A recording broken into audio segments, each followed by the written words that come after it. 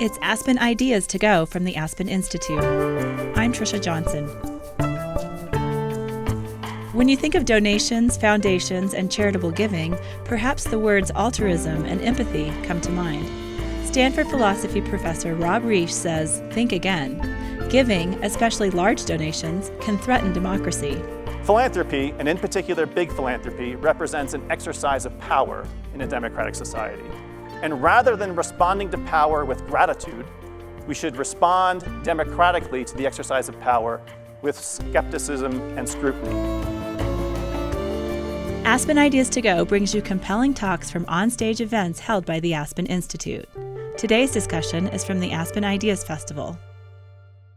In 2015, Vox reporter Dylan Matthews penned the article, "For the Love of God, Rich People, Stop Giving Harvard Money." He argues Harvard is already lavishly endowed, and large donations, like a $400 million gift from John Paulson, should go to charities that actually need the money. Rob Reich, who co-directs Stanford's Center on Philanthropy and Society, brings up Matthews. He's what's known in the philanthropic world as an effective altruist, and so he wants to try to channel philanthropic assets to the most effective causes in the world. When a wealthy donor decides to write a check, whether it's to Harvard or other philanthropic foundations or institutions, Reich says we should ask questions. These institutions are oddities in a democracy. Large gifts can lead to power for the wealthy with little accountability, donor-directed preferences in perpetuity, and generous tax subsidies. He wonders, might foundations be a threat to democratic governance? Is giving a way to convert private wealth into public influence? Or are there models that illustrate how foundations can support democracy? Here's Rob Reich. If you've been attending any of the sessions the past couple days, it seems to me one of the themes of the Aspen Ideas Festival so far is to explore deep anxieties about the health of democratic institutions. A session yesterday, Will American Democracy Survive the Internet? A lunchtime session today on Has Democracy Run Its Course? And part of the presentation I want to make today is designed to give you yet further reason for anxiety about democracy, and this time from an unexpected source. What I want to do is explore the ways in which philanthropy, especially big philanthropy in the form of foundations, can be seen, in fact, should be seen, as in tension with democratic values. What I want to suggest to you in the spirit of some philosophical and Socratic provocation is that big philanthropy is not something we should react to as citizens with gratitude always and everywhere, but something that we should react to with scrutiny and indeed sometimes skepticism. The end of my talk will offer a particular redemption of big philanthropy, a form of redemption where I think philanthropy can indeed serve democratic values, even if it's a particular mode of philanthropic action that I think is infrequently seen these days. And I'll also confess up front that operating in a kind of Socratic provocateur mode, I'll assume that the conventional opinion in your head, or certainly in my judgment in the head of most people in the American citizenry today, is to treat philanthropists among us with gratitude and admiration. And since I don't think the case needs to be made especially well about why gratitude might be one response to philanthropy, I'll want to emphasize, at least in my initial remarks, why it is, I think, that scrutiny and skepticism is also an appropriate attitude towards philanthropy. So my presentation has 4 parts. In order to hopefully unearth from your own intuitions and dig out of your thinking some skeptical thoughts of your own, I want to tell 3 stories that are designed to arouse scrutiny and skepticism about big philanthropy and how philanthropy can be in tension with democratic aspirations, democratic values. I'll then turn to a quick anatomy, I'll call it, of the existence of the private foundation, which includes a little look at its history in the United States. Third, I'll offer this, I said, a redemption, a particular defense of what philanthropy can do that doesn't sit in tension with democracy, but rather has the promise to enhance democratic values.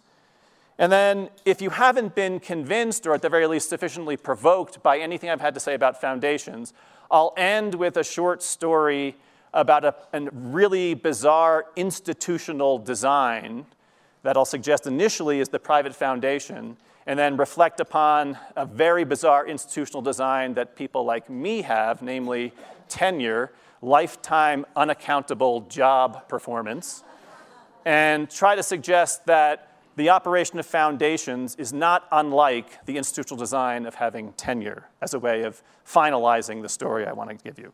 Okay, so I said I'd start with 3 stories designed to elicit from you some intuitions that will give you reason to be skeptical, or at least to scrutinize big philanthropy.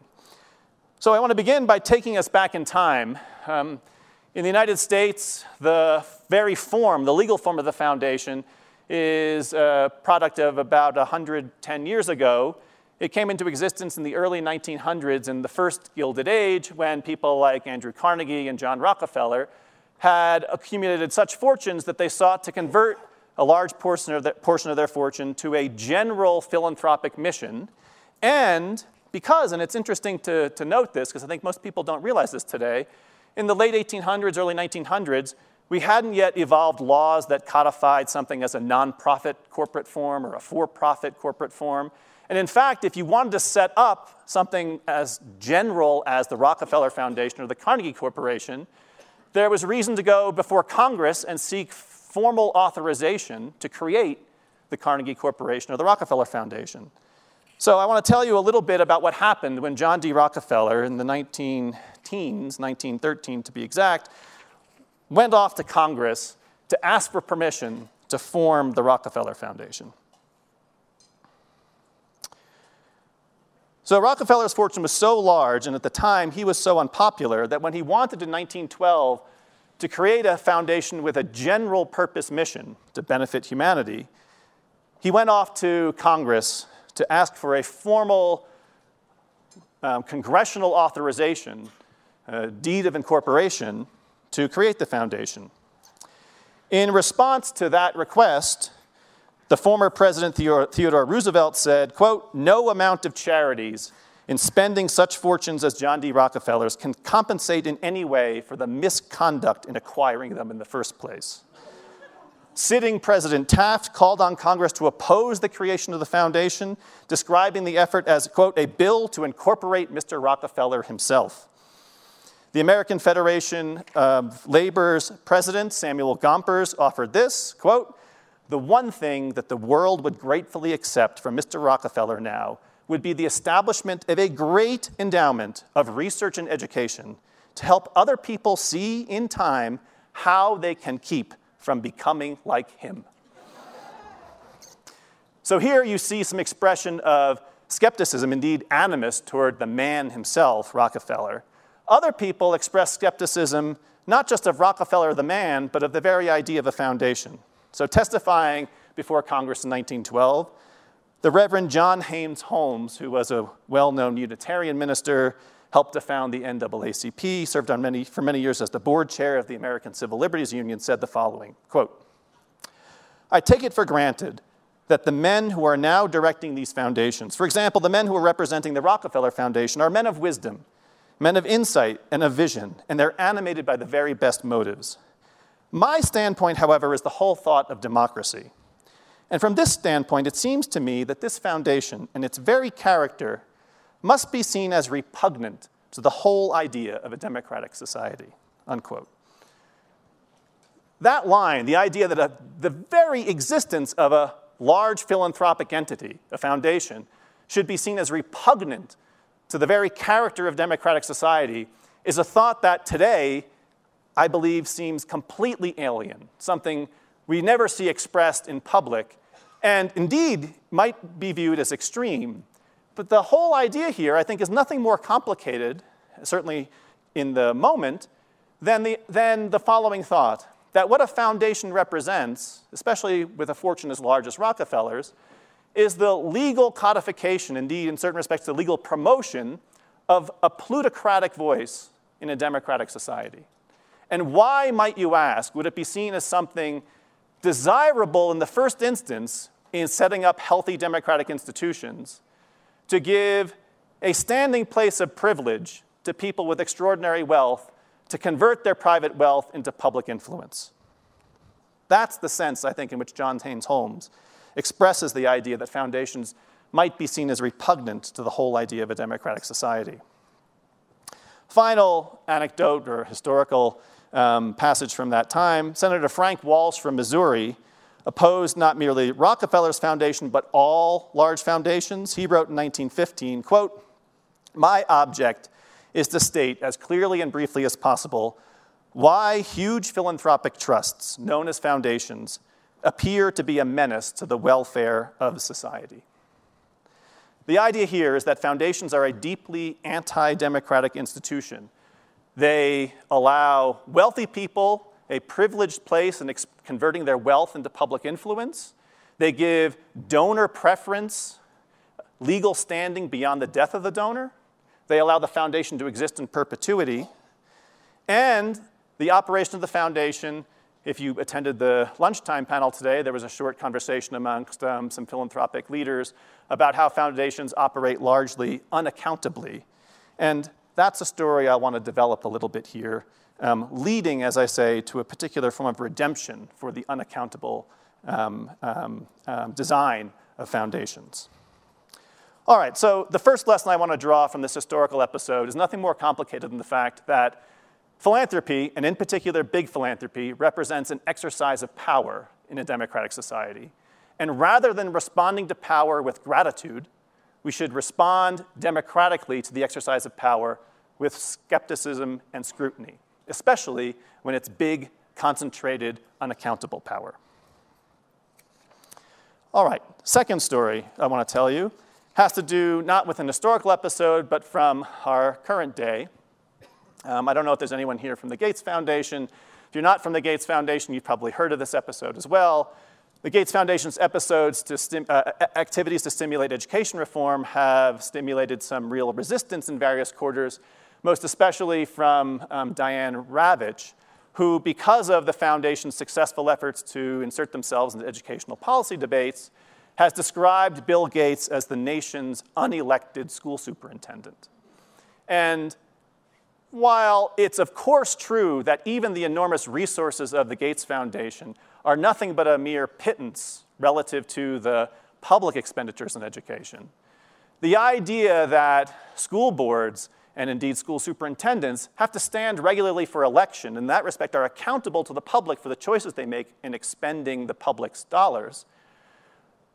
What, Diane Ravitch wonders, can one do if you don't endorse the preferred agenda of the Gates Foundation in education? You can write some op-eds in the newspaper, but there's no one to unelect. The Gates Foundation is not something that's democratically organized. And indeed, it doesn't compete with anybody else. There are no natural marketplace competitors for foundations. They exist not in order to serve their customers, so to speak, who have to then decide to purchase something. That's the reverse dynamic that's at work. The foundation is providing something to the recipient, who often then exists in a sort of form of deferential gratitude towards the donor, rather than a competitive dynamic as you might see in the regular marketplace.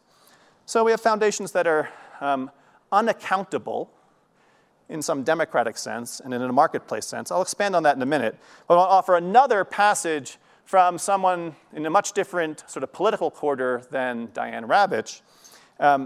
The judge, Richard Posner, who teaches at the University of Chicago, certainly not a man associated as being on the left of the political spectrum, wrote the following about the existence of foundations, not about the Gates Foundation in particular. He wrote, "A perpetual charitable foundation is a completely irresponsible institution, answerable to nobody. It competes neither in capital markets nor in product markets, and unlike a hereditary monarch whom such a foundation otherwise resembles, it is subject to no political control either.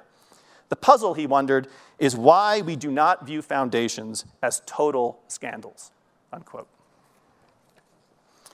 So the lesson I want to draw from these two passages is that we began with foundations as an exercise of power, and now I think we can add to it that foundations are an exercise of largely unaccountable, intergenerational, donor-directed power. And in many respects, although, for example, the Gates Foundation is a welcome exception from this, Foundations have no demanding obligations to be transparent in how they operate. There's no requirement to have a website, no requirement of public reporting beyond a very modest and inscrutable tax form. So the sense in which we have demands for transparency in the operation of public agencies do not apply to foundations, and foundations are transparent at their own discretion. Okay, final story designed to arouse, again, some skepticism, some scrutiny, comes from an episode about, 20 or 30 years ago. An investigative journalist named Mark Dowie spent time with people in the orbit of George Soros as he began to set up the array of philanthropic entities that are called the Open Society Institute. And the typical way I think a foundation gets started these days, and for the past generation, has been an initial donor decides to hire a staff of people to help run the foundation. The staff initially tries to decide what the program areas are going to be, the main efforts that the grant making will be devoted to. And then they open up shop, as it were, defining their interests and being transparent about that to other people to apply for grants. So at the tail end of this planning process, Mark Dowie relates the following episode, where there was a final discussion, including George Soros and other people, about what the program areas were that they should devote themselves to. So there was evidently a disagreement around the table. And at one point, George Soros is alleged to have pounded his fist on the table and said something to the effect of, well, at the end of the day, this is my money, so we're going to do it my way. At which point, a program staff person interjected gently that, excuse me, Mr. Soros, roughly half of the money in the foundation would have been in the US Treasury if you hadn't put it in the foundation. So perhaps other people should have a say, too. He allegedly was fired the following week. No surprise there. And the idea here is that although many people construe philanthropy of any size as simply the exercise of the liberty of an individual to give away her money or property as she sees fit, given the array of tax benefits that attach to philanthropic activity, it's, I think, more accurate to describe philanthropy as the tax-subsidized exercise of liberty. Because, of course, without the tax breaks that attach to philanthropy, individuals would have the identical permission to give their money away to whatever purpose or cause they saw fit. Now, it's an open question about whether tax advantages or tax benefits elicit more philanthropic money than would be there without the tax breaks. And there's some interesting social science that goes in both directions about that. But the point here is that I want to resist the idea that philanthropy is nothing more than the liberty of people to give away their own money. It's the tax-subsidized exercise of that liberty.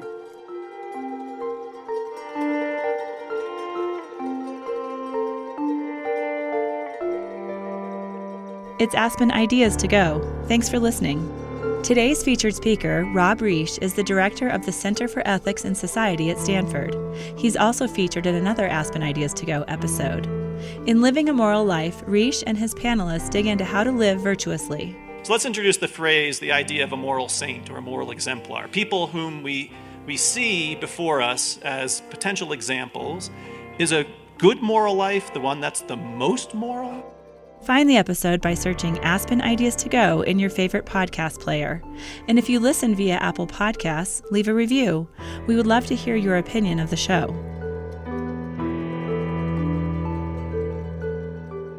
Now back to Rob Reich's presentation on philanthropy and democracy.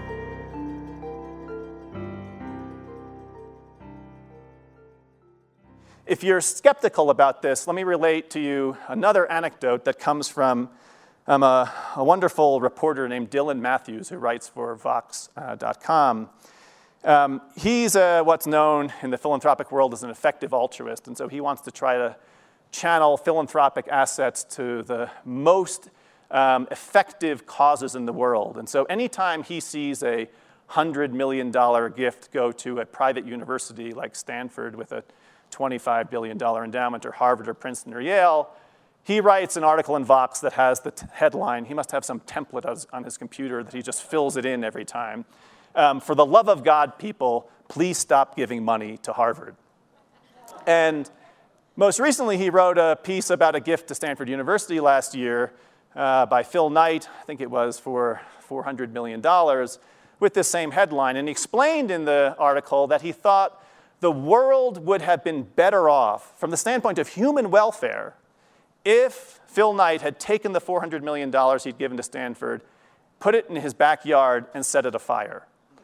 And I think the average response of a reader at that point is, how could that possibly be seen as better for the world, simply to burn $400 million? And the answer is that had Phil Knight done that, it would have been viewed as an act of private consumption. The $400 million would have been taxable, and he would have owed some money on that decision to the government in the form of tax revenue.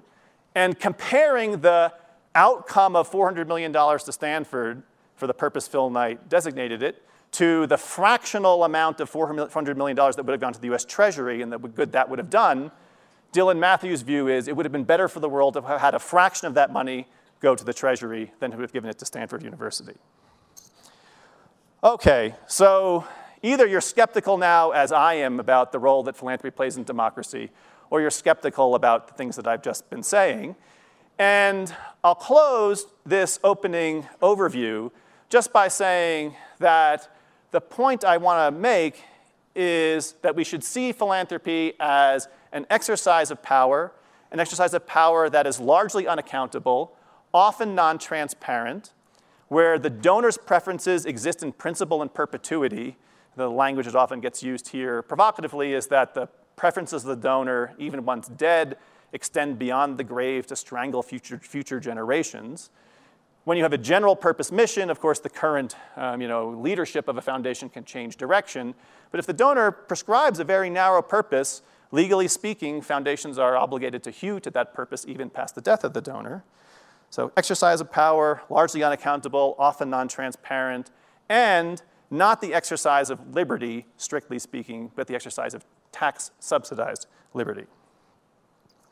All right, well, I've tried to arouse in you some reasons to react to big philanthropy, not just with gratitude, not just to celebrate it, but to think, it seems like a very peculiar institutional arrangement in a democratic society to say to our fellow wealthy citizens, let's allow wealthy people a special institutional privilege in which we provide them a tax incentive to set up a legal entity to insert their plutocratic voice into a democratic society, use private wealth to affect the public sphere in a way that's largely unaccountable, often non-transparent, and in which their preferences exist beyond the grave. So what I want to suggest to you is that's an odd decision, democratically speaking. So I've tried to provide this initial information, or this initial presentation, in a way to a skeptical audience, perhaps, to give you the reasons that I think you ought to have some skepticism as well. And now I want to offer this redemptive argument, how it is I think we can view philanthropy not as in tension with democratic values, but as something that can enhance or promote democratic institutions themselves. So what I want to claim, perhaps on the surface paradoxically, is that the apparent vice of unaccountability can be turned into a democratic virtue.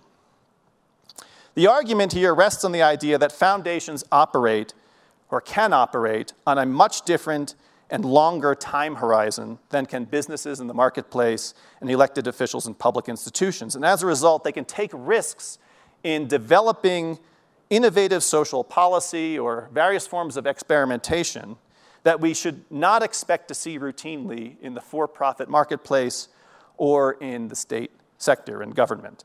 What I want to suggest is that foundations can represent an extra-governmental form of democratic experimentalism. And insofar as what foundations do is pilot things that are over a long time horizon that we shouldn't expect for-profit businesses to do or the state to do itself, and when foundations pilot some risky, socially innovative policies, subject them to various forms of empirical testing, and present those successful innovations to a public for a stamp of democratic legitimacy, then what foundations can do is redeem themselves as enhancing a form of experimentalism and innovation in a democratic society, rather than exist as a form of plutocratic or technocratic voice overlaid with the democratically organized voice of citizens. So here's a quick overview of that argument, and then I'll conclude and open it up to questions in just a moment. So I want you to begin with what I think is an uncontroversial supposition. Imagine that in a democratic state, the citizens and the representatives wish to advance the general welfare or pursue the aims of justice, however they're understood. But because democratic representatives and citizens themselves don't always know the best means for achieving those aims, either at any given moment or especially as social conditions change over time, people should ask themselves, it's an open question, what kinds of policies and programs will, for example, best promote educational opportunity and achievement, or enhance environmental sustainability? On that former question, as you all know in the audience, some people believe that universal preschool is the best kind of effort right now to promote educational opportunity. Other people think a better school finance system. Other people are laying bets on various forms of online learning or technologically enhanced education. It's not obvious what would be the ideal policy, and you can multiply these kinds of examples across all kinds of policy domains.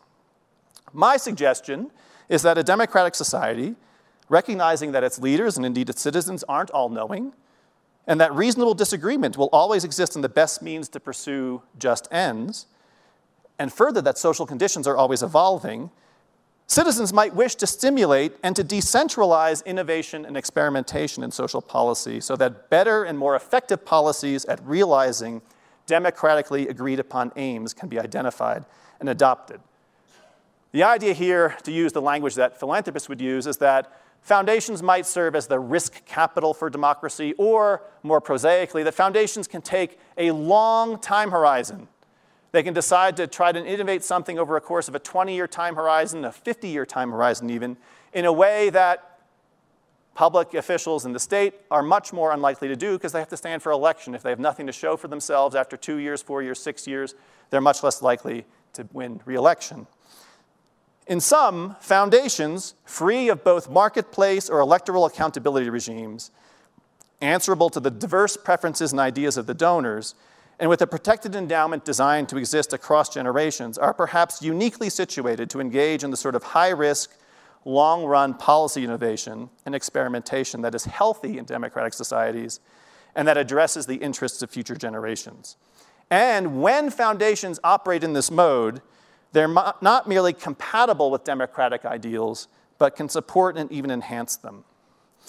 What kinds of examples might I point to? Well, the classic case here is the Carnegie-supported library system, which was not funded in perpetuity by the Carnegie Corporation, but offered up as a kind of social policy innovation that was presented to a democratic public, and then now indeed is funded in general by citizens who ask their representatives to fund libraries as a public function. The 911 system is a similar sort of thing, initially pilot tested by a foundation and then taken up as a public service. The key here, in my view, however, is that philanthropists, and this is what I often don't see in the contemporary sphere, contemporary world of philanthropy, philanthropists should be, as it were, pilot testing new ideas, new innovations in social policy that audition for a stamp of democratic legitimacy. So rather than offering up new ideas to a democratic public in which people sometimes describe philanthropy as the smarter sector, a technocratically driven insertion of wisdom into an inefficient and ossified public regime, philanthropists should seek the stamp of democratic approval by showing how their empirically tested innovations ought to be brought to scale either by the marketplace or more likely by the public, because no foundation has the means to sustain a new innovation for everyone at scale over the course of time. Okay, let me conclude with what this perhaps odd analogy was that I offered at the start, namely, I want to try to offer an analogy between what foundations do and what it is that tenure is for people at universities. So on occasion when I present the first half of this talk, especially to audiences who work in big foundations, I've encountered skepticism, occasionally anger, irritation. And rather than begin there, which is not always a pleasant place for a presenter to begin, I'll sometimes say, let's talk about something else that my guess is you're already skeptical about, namely what I have, which is a very peculiar job arrangement called tenure. A 7-year period of probation after which I have lifetime unaccountable job performance. I could stop publishing, and short of breaking laws or failing to fulfill the minimal teaching obligations that any tenured professor has, there's no job accountability for tenured professors. And in my experience, at least, the typical attitude of people in foundations, indeed the typical attitude of most people I meet, is that tenure is a completely bizarre and unjustified institutional design. How could it be a good thing to allow professors to have unaccountable job performance for life? And what I want to suggest here is that there are a variety of different arguments for tenure. One of them is about allowing professors complete freedom of speech, and that allowing various forms of oversight and scrutiny, including sanctions for job performance based upon unpopular things that professors say, that's a worry. And that's one justification for tenure. But I think the more powerful one has to do with the idea that what professors get to do post-tenure, at least in principle, is take a long time horizon view about how they should develop their own research interests. And unlike industry and unlike working in government, if a tenured professor decides he or she wishes to become the world's expert on the tiniest little patch of intellectual territory, which might take 30 or 40 years to become, that's a welcome thing to do for the professor. And after 10 years, there's nothing yet to show for that professor. The answer is, well, I'm still learning. I had to learn 3 languages. I had to do all this field work. I had to try to go in the library and work out some mathematical proof. That's not going to happen in other places. Most people are going to fail at those attempts. But those that succeed will add to the storehouse of knowledge, and that's a socially important function. If it turns out that what professors do with tenure is nothing more than modest incremental additions to knowledge, churn out a commentary on this paper, a little small thing on someone else, you could put all of us on 5-year renewable contracts, and nothing about our output would change. If what professors do with tenure is that, tenure, in my view, is not justified. What tenure is good for is thinking long time horizon in risky research undertakings, many of which are likely to fail. If that's an argument for tenure, that's the argument I want to offer for foundations. It's a narrow argument for foundations. So that if a foundation is giving money to a soup kitchen to serve the people who are hungry, that's not a good use of a big foundation's assets. That's what we can do with our pocketbook charity. But if you have a foundation staff that's funneling money to do small ball, proven things already, you should fight for that elsewhere, either through your direct writing as a check, as a charitable donor, or by asking for the marketplace or the public agencies to support that. Foundations are distinctively suited for experimentalism over the long run. And if they don't operate in that mode, I myself am skeptical that the array of protections, the unaccountability, non-transparency, tax-subsidized liberty for donor preferences beyond the grave may be an institutional design not worth supporting in a democratic society.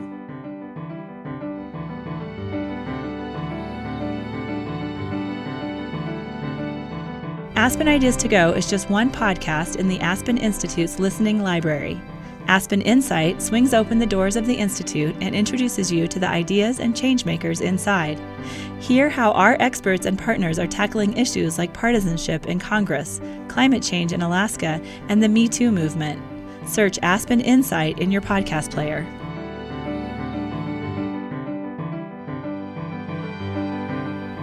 Now back to our featured presentation.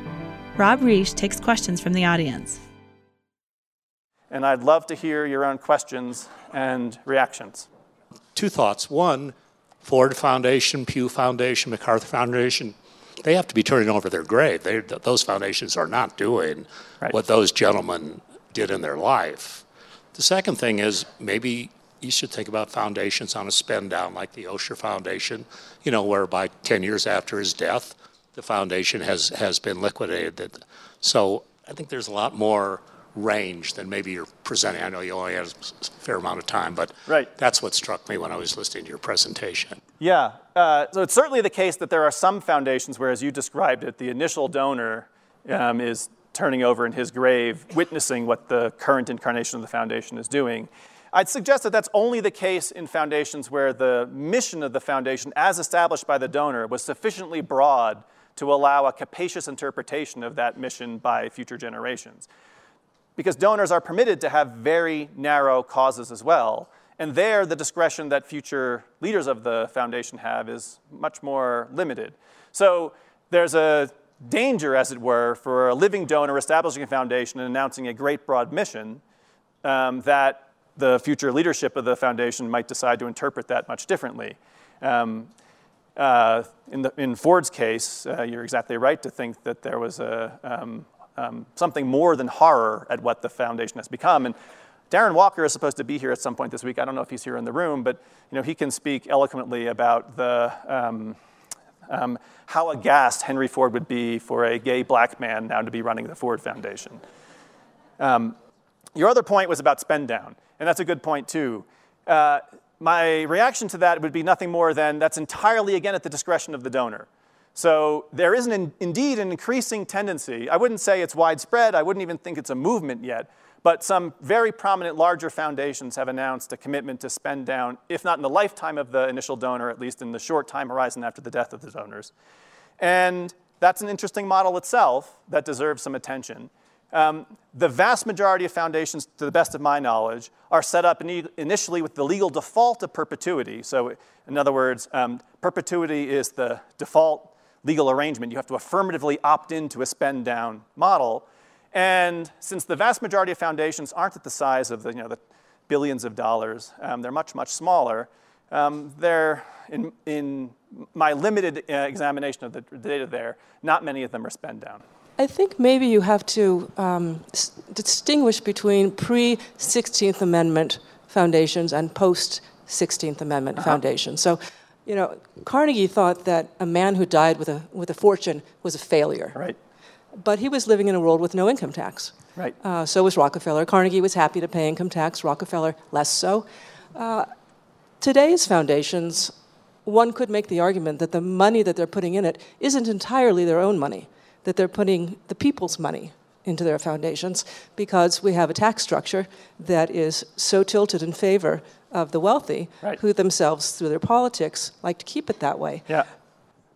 That's what I take the point of the Mark Dowie anecdote about Soros to be, namely that when Soros says, well, God damn it, it's my money, we're going to do it my way, and the junior program officer says, actually, Mr. Soros, 40% of it or 50% of it would have been in the Treasury if you hadn't given it here. You're exactly right. Foundations represent the spending of partly private assets, the wealth of the donor, but partly public assets in the form of foregone tax revenue. And insofar as you think that foundations should be more accountable, especially more accountable publicly, the tax subsidy, I think, is the best argument for it. Namely, that because of the fact that we as citizens collectively subsidize the creation and operation of foundations and decentralize the spending power of our elected representatives to the discretion of the donor alone, that's an odd thing to do on the surface, and it might give some good reason to think that those tax benefits allow some form of if not fully public governance, at the very least, a more robust form of accountability than exists now. I'll add here, you probably know this story perhaps better than I do. When Rockefeller was initially going to Congress asking for the authorization by Congress for the creation of the Rockefeller Foundation, ultimately he failed. Congress refused to allow him to create it. He went back to New York State and asked the New York State legislature to create the foundation, and they said yes. But he proposed as a compromise to the US Senate that he would cap the foundation at 50 years. He would say that there would be no more, I think it was than $100 million in the foundation, and most importantly, from my point of view, that the governance of the foundation wouldn't be his hand-picked family and philanthropic advisors, but several US senators, the presidents of Yale, Harvard, and Princeton, and the Chief Justice of the Supreme Court of the United States as the trustees of the foundation, potentially setting up a template for the private foundation in the United States that would have been partly a public governance model. The failure of the US Congress, in my view, to approve that might have led to the fully privatized form of philanthropy we have today. Fully privatized in the sense of the Gates Foundation can be governed by Bill, Melinda, and Warren Buffett, and is it Bill's father is the fourth trustee, I think. that's a private form of governance, not a public form of governance. I think you make a very good argument, and I was wondering, what would you say about the charitable tax deduction? That's my first question. And the second one is, many foundations are just very small, less than $10 or $8 million. How can they do this long-range kind of justification that you talked about? Yeah. All right, so two questions. The charitable tax deduction and the fact that there are very many small foundations, how can they carry out this experimentalism that I was describing?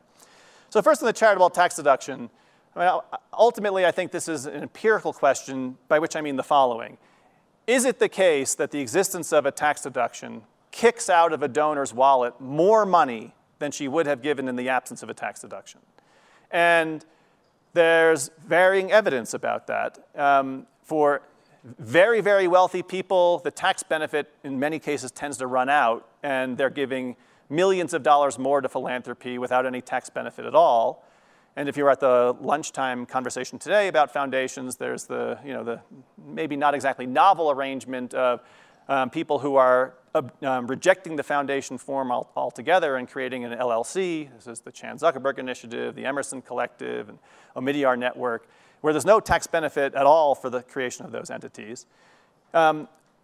And some people say, well, we give money away whether there's a tax break or not. Or to put it more directly, my motivation as a philanthropist is not to minimize my tax bill. It's to do good in the world. And I would want to do good in the world whether or not I was getting a tax break or not. Other people claim that the tax breaks are hugely consequential in eliciting more philanthropic money than would be given otherwise. The best empirical evidence that I'm aware of shows that whether or not the tax breaks are actually kicking out more money depends to a large extent on the kind of cause people are giving to. So one thing that I think a lot of people aren't aware of, when I started researching this I wasn't aware of, is that of the roughly $370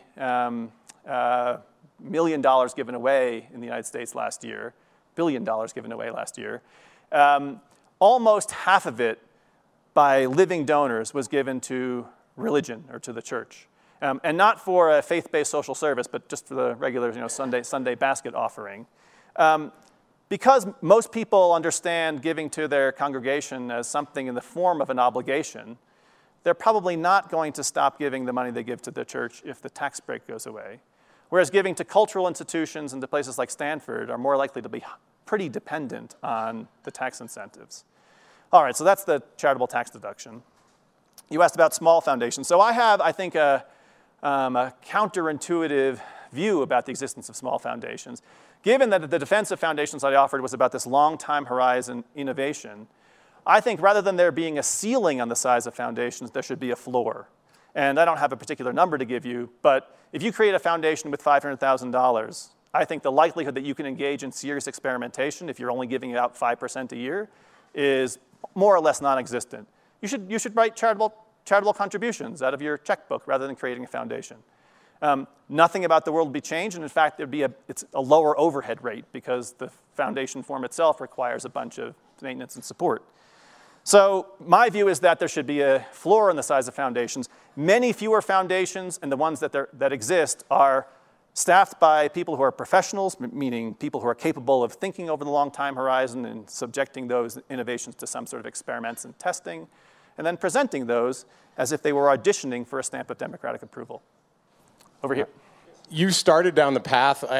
I would be curious, how do you just democratize philanthropy more? And you've shared some ideas, but it seems to me like if we increase the payout from 5% requirement from the IRS even to 6%, because right now the payout ends up being less because people count admin, et cetera. Right. If you said, a board structure has to have representation, one of the many times I almost got fired at the Gates Foundation was for suggesting people like John Powell and others should join the board because that would democratize. But I think there are probably 10 or so policy plays that would actually very much democratize the institution in a way that would be effective. So I would love you to comment on that. And then I think it's now 12% of the economy is the nonprofit sector. Right. And so how do you kind of grapple with that in the context of doing away with institutionalized philanthropy? Yeah. Well, I didn't say that I wished to do away with institutionalized philanthropy. I said there was a particular defense I was eager to make for it that would narrow, in certain respects, the way it currently operates.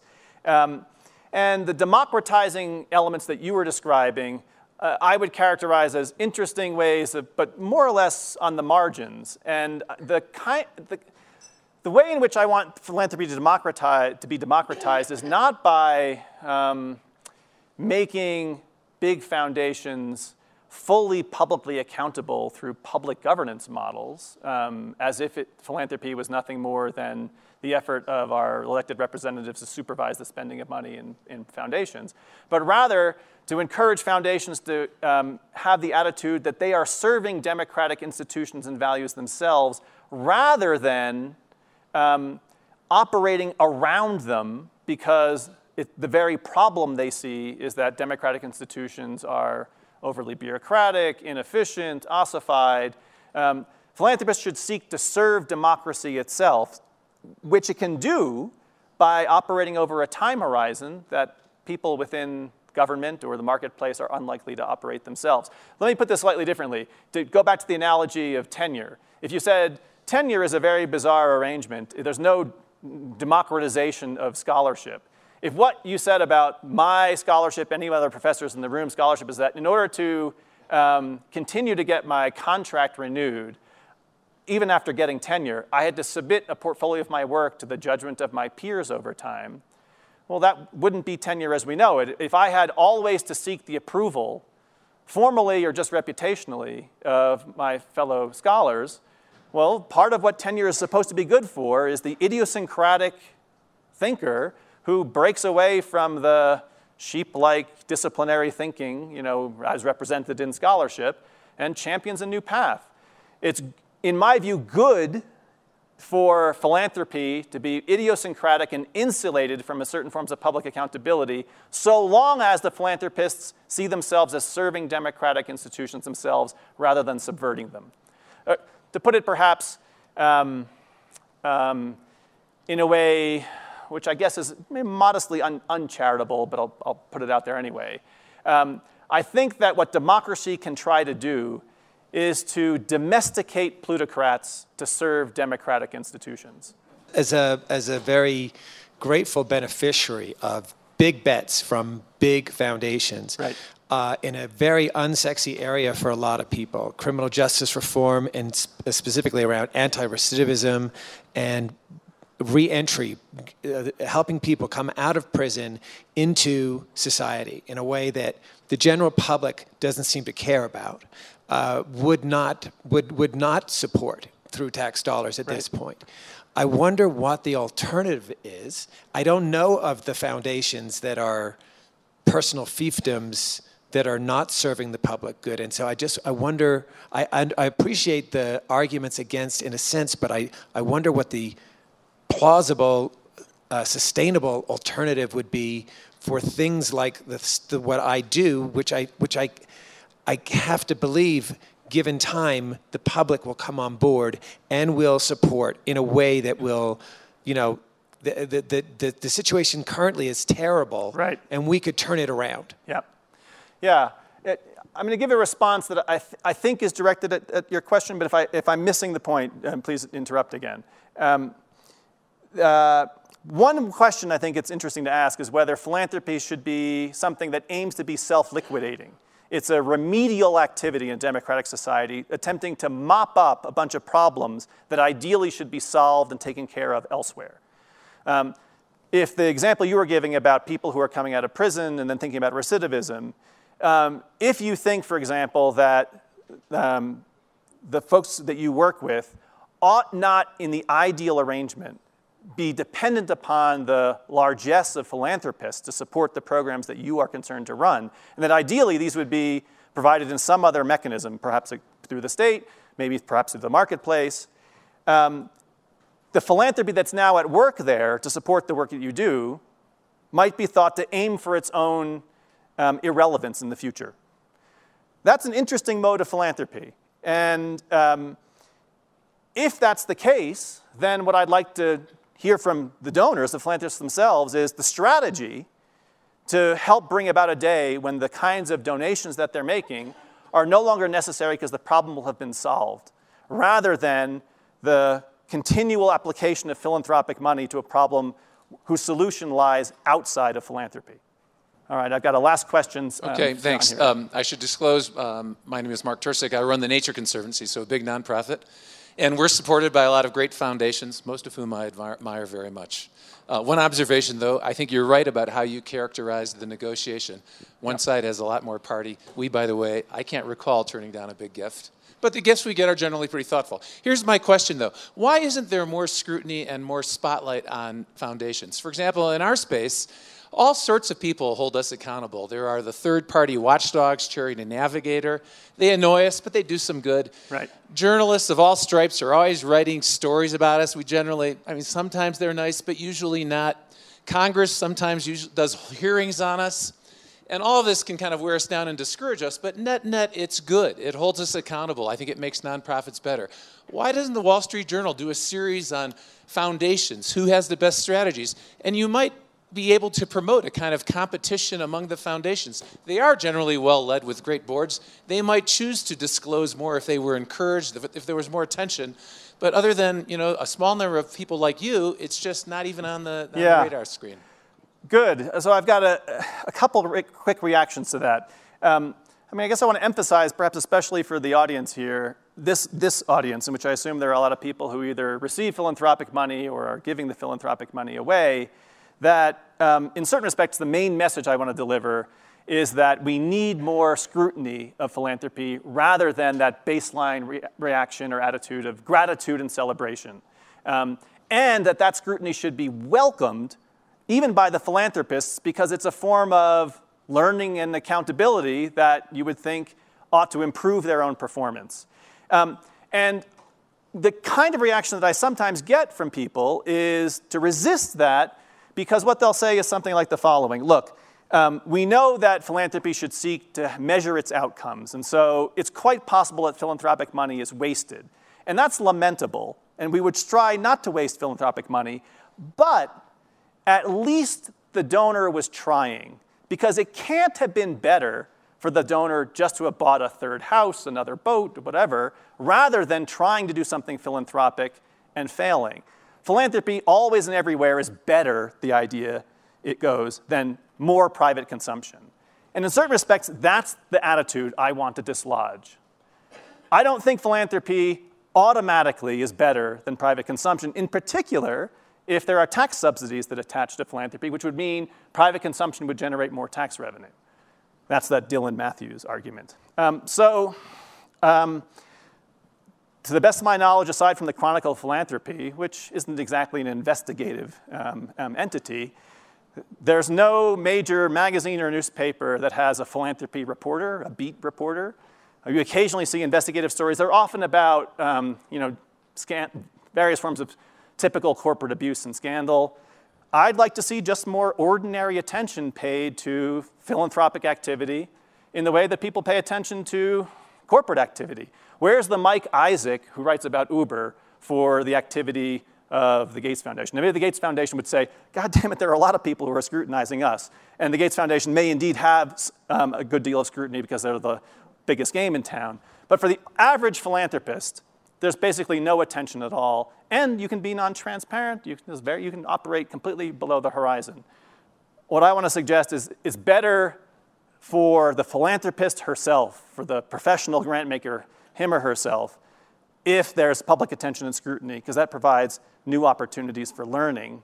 At the lunchtime conversation, I think it was Clara Miller who offered what I gather is a sort of familiar inside joke amongst donors or grant makers, which is that you cross the street from being a grant recipient to a grant maker, and immediately in a room like this, you're much better looking, much wittier, you're the smartest person in the room. People are in a constant effort to engage your attention deferentially because they're subservient to you and getting money. That makes it really difficult to learn from your grant makers if they're always fearful of pissing you off in some way and have to anoint you as a good-looking genius. Journalists can fill a void there. And if there's journalists in the room, I hope some of you will take up that call. Thank you for inviting me here.